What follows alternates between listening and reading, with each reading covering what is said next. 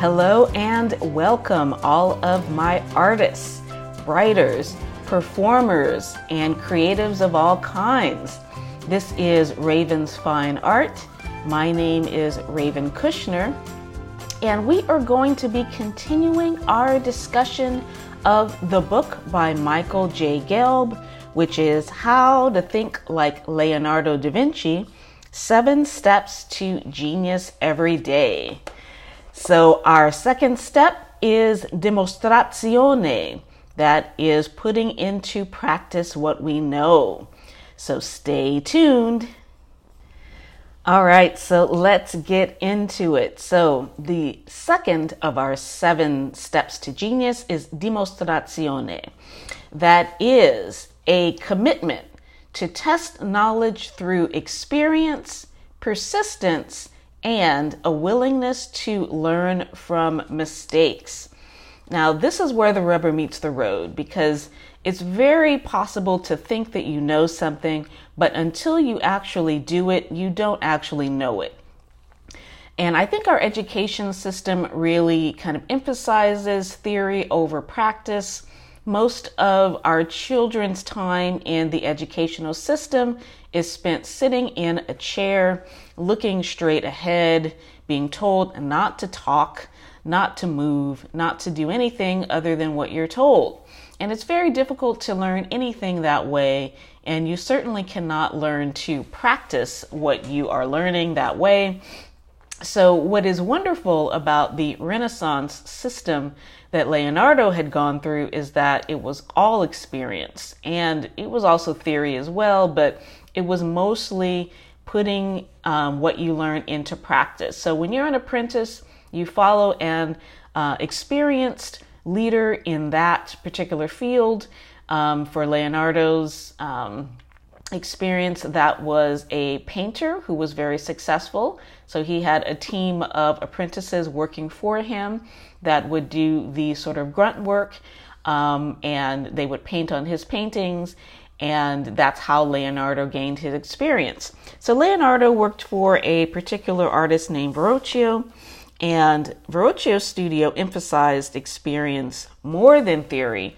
So apprenticeship was already a wonderful system, but when you are working for somebody who emphasizes experience over theory, you really are a step ahead, because that person is going to make sure that you actually know what you're doing and that you don't just think that you know what you're doing. So this particular level of genius follows closely on the heels of the first one we went over last week, which is curiosità.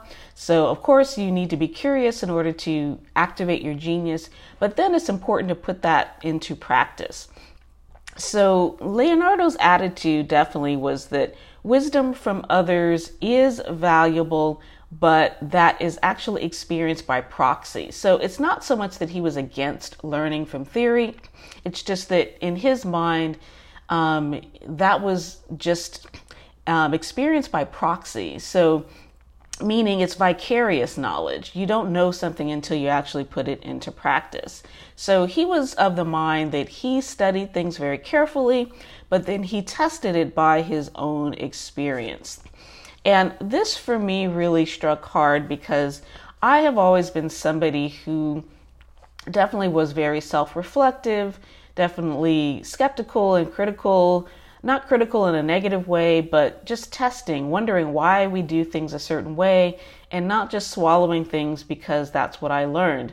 I would swallow what I learned outwardly. Like, I was not actively rebellious or, arguing against people, but in my mind, I was always questioning things.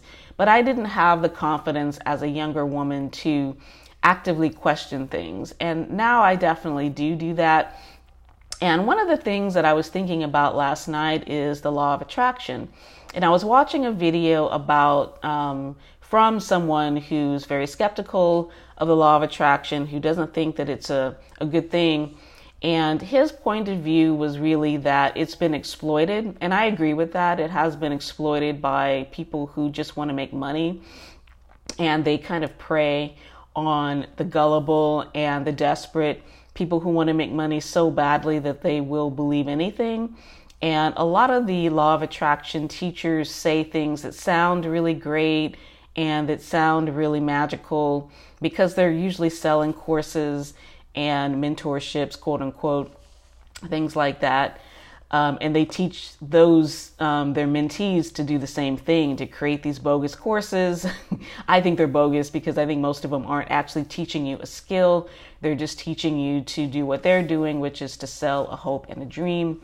But I put the law of attraction into practice. So it's one thing to either agree wholeheartedly with something or to disagree with it. But if you haven't actually tried it, whether you are in agreement or not in agreement, you can't really say. So if you are against the law of attraction, but you haven't put it into practice, then that's just as bad as somebody who's gullible and swallows it wholeheartedly and doesn't ever criticize or question it or put it into practice. So in my own life, I definitely feel that it is a real thing.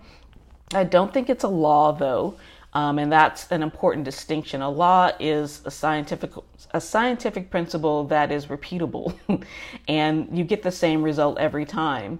And I read somewhere, it's a really cool analogy, that scientists, when they do an experiment, they should get the same result every time. And artists, when they do something, if 12 artists do the same thing, they're going to get 12 different results, and that's a beautiful thing. So it's not a law, but it definitely is a principle. When you focus your mind on something 100%, you put our innate power of the brain into practice. So our brains have only begun to be experienced and studied and known about. So scientists don't know that much about the brain, although they know a lot more than they used to know. So our brains are unfathomable. They're extremely powerful. And we've only begun to plumb the depths of what our brains are capable of.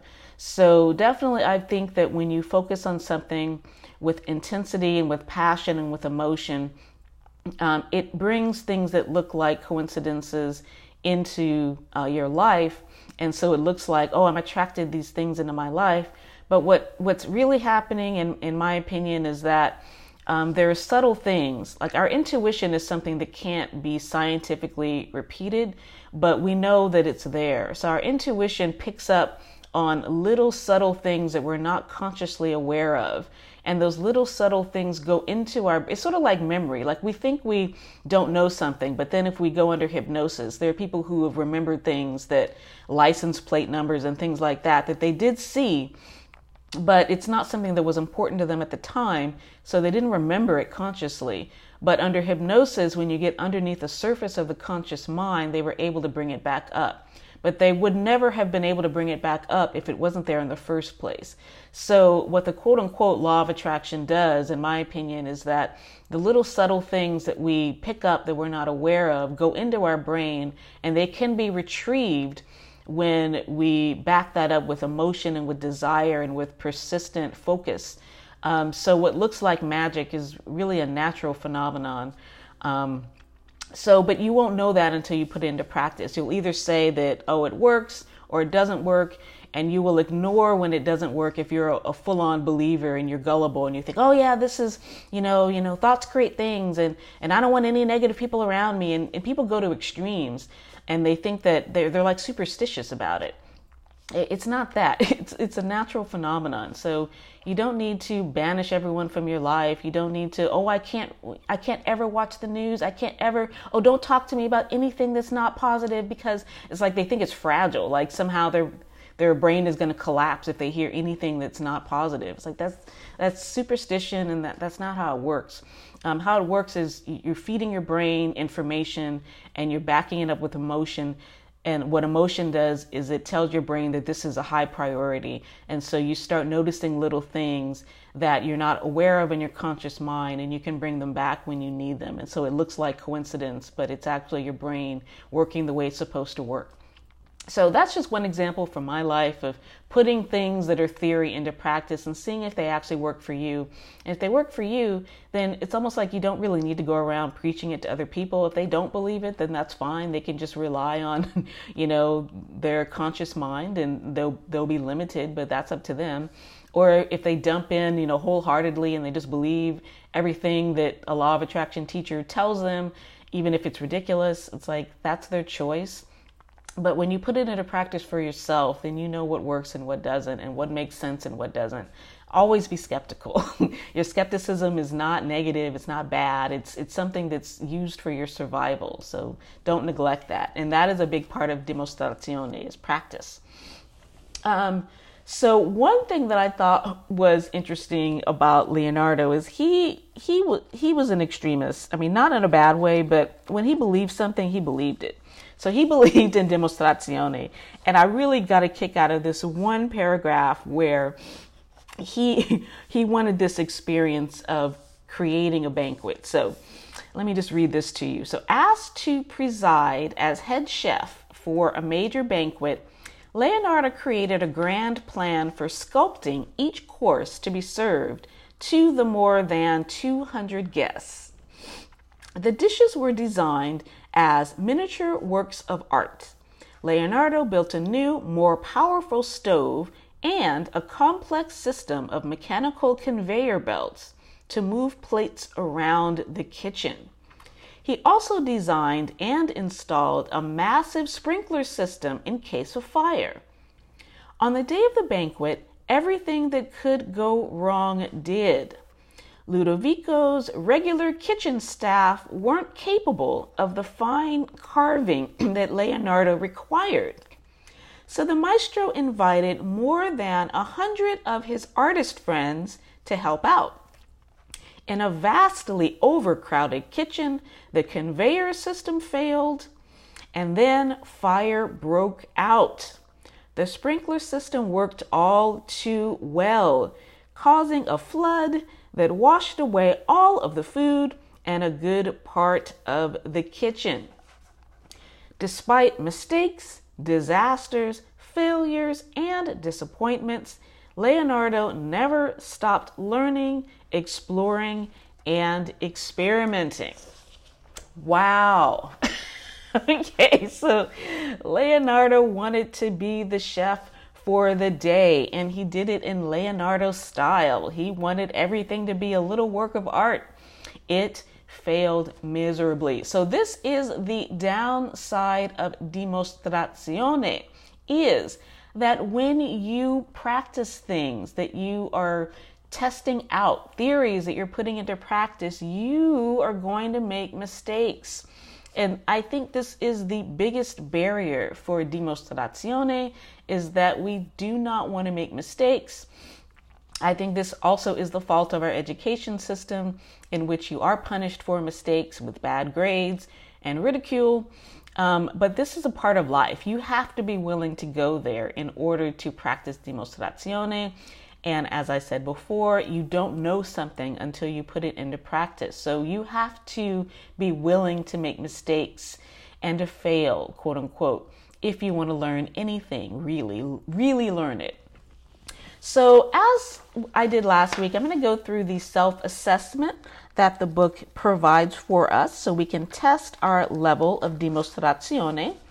So the first in our self-assessment, the first question is, am I willing to acknowledge my mistakes?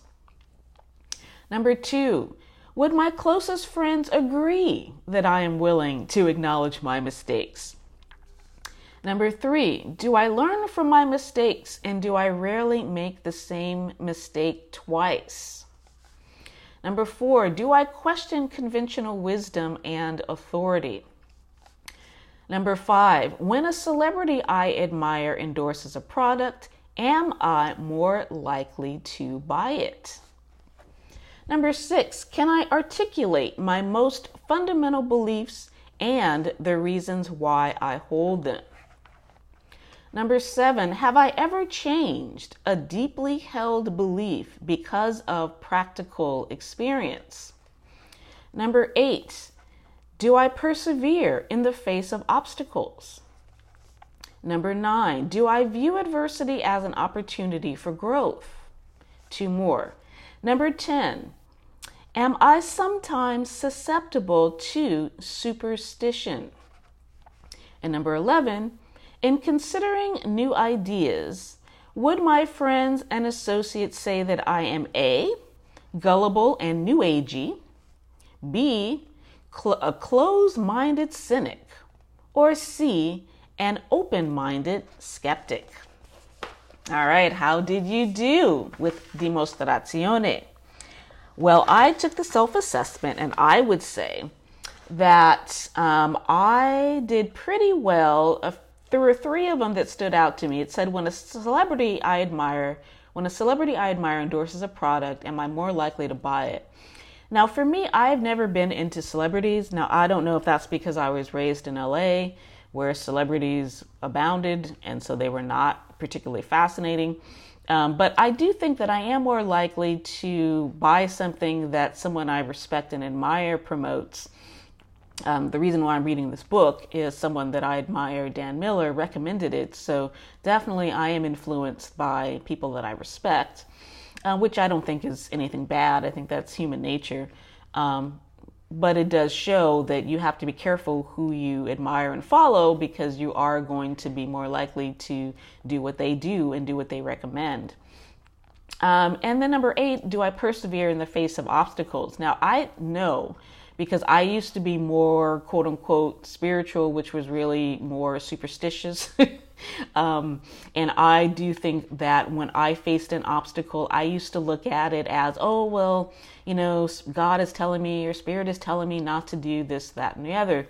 And that's a very shallow way of thinking. And I think that is promoted a lot of times in the New Age, this kind of shallow way of thinking, that any sort of obstacle is a message from the deep that you're not supposed to be doing something, that everything is supposed to be fun and lightweight. And I don't think that's mature, and it's not realistic. And whatever you do, no matter how passionate you are about it, there are aspects of it that are going to be hard work, and obstacles make you stronger. You would never develop muscle if you didn't have resistance. So no, that's wrong thinking. So now when I face an obstacle, I don't assume that it's something that I'm not supposed to be doing. I assume that's just a part of life. So I've grown in that area.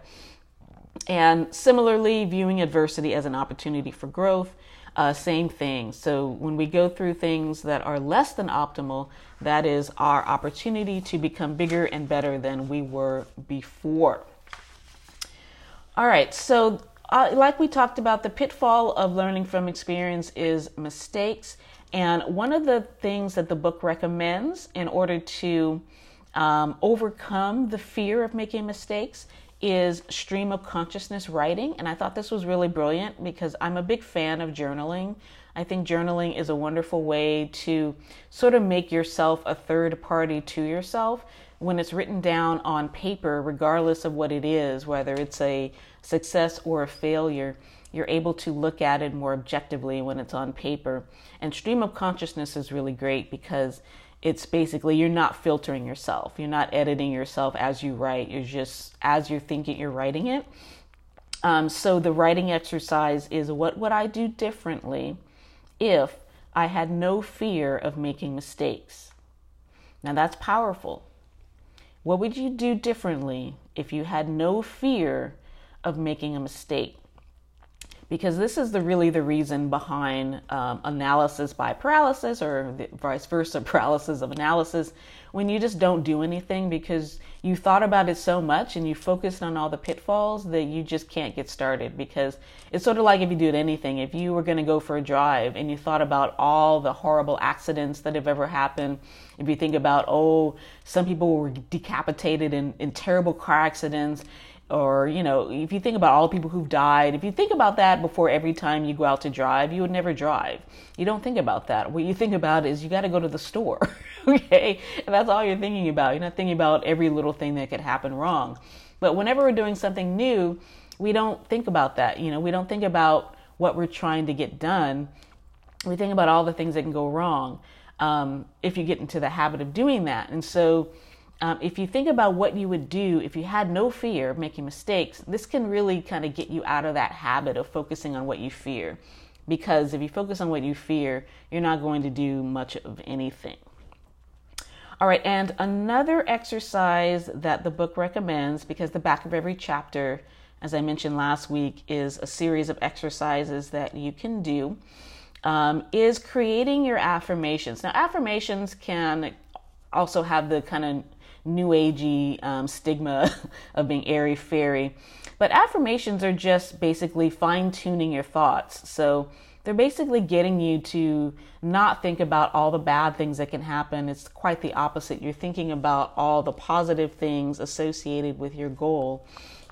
And what they did was in the book, this exercise, they emphasized a different way of doing affirmations. So focusing on feeling instead of just I am statements. So they created the example, I am patient with myself. Okay, so let's say you're trying to develop patience. So I am patient with myself. So when noticing your response to that is one thing. So that's a wonderful affirmation. But what about trying it this way? I feel patient with myself. I feel patient with myself. And notice your response. So I thought this was really cool because when you say, I am patient with myself, it's almost intellectual. It's almost rote.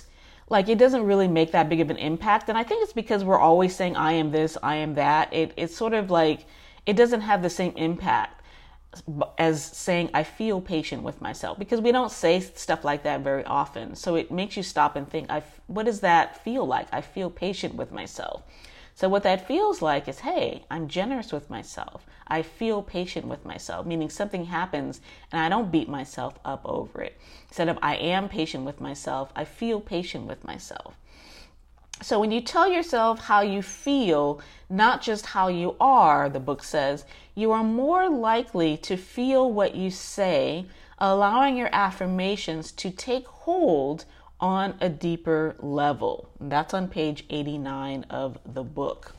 So play with that. So think about some of the affirmations that you want to make and translate them into a feeling and see if that makes a difference in your ability to achieve that particular goal. All right, and the last thing that really stood out to me in the book was the definition of confidence. Because I think that to practice dimostrazione, you have to have a level of confidence. And the word confidence is a combination of two words, con, which means with, and actually that is the Spanish word for with, con, and fidere, which is the word for trust. So with trust. And I thought that was really profound because to have confidence, it's basically saying that there is a level of trust that you have with yourself. And that's borne out by your experience. So when you have a bunch of negative experiences, it shakes your confidence because you feel like you've lost trust in yourself. So one of the best ways to gain confidence, which will give you the ability to do dimostrazione, to practice theories, is to develop a level of trust with yourself. And the way to do that is not necessarily to tackle head on the problem that you're trying to tackle. So let's say you're trying to develop the ability to network or to change jobs, and you feel like, well, I can't do that. You're scared. You don't have confidence that you can get that done. So developing trust in yourself would be to not necessarily tackle that problem head on, but develop trust in yourself in smaller ways. So promise yourself that you will do something that you know that you can achieve. It's something very small, but not too small, like something that will have some sort of an impact, but that is not overwhelming to you. So maybe you'll say, for the next 2 days, I'm going to pack my lunch instead of buying lunch out. Now that may have nothing to do with your ultimate goal of changing jobs, but it is a way to be healthier and to save money. So, and it's a promise that's small enough that it takes effort, but it's not so small that it makes no impact. So if you do that, or even for a week, if you say you're going to do that for 2 days or 7 days or whatever time frame you set for yourself, that's not too much and not too little, and then you do it, if you do stuff like that and then add another thing the following week or whatever, you will start to trust yourself. You will start to say like, hey, I told myself that I was going to do it and I did it. So the more you trust yourself, the more confidence you will start to have. And then you can raise the bar, and then you can say something like, well, I'm going to update my resume and I'm going to do it before 5 o'clock today. You set yourself a deadline. And if you do that, so you haven't applied for another job yet, you haven't taken the scary step, but you've done a little thing that moves you closer, that moves the needle, and that provides a level of trust in yourself. So those are my takeaways from this week's reading. I thought Dimostrazione was excellent, was wonderful. And if you practice putting into practice the theory of what you're learning, it's going to make a huge, impactful difference in your life. So definitely reach out to me. Tell me your experience with putting theories into practice. I would love to hear someone else's experience besides mine. It would be really cool to hear how some of you out there have taken theory, put it into practice, and either abandoned maybe a theory that you had that you realize now is false, or you developed an even stronger level of faith because it's not just blind faith, or it's not just, something that somebody else told you, but you put it into practice and you see that it actually works. So that is it for this week. All of my artists, my writers, my performers, and my creatives, go out there, be like Leonardo, and put some theories into practice. So until next week, have a beautiful and wonderful day. Bye-bye.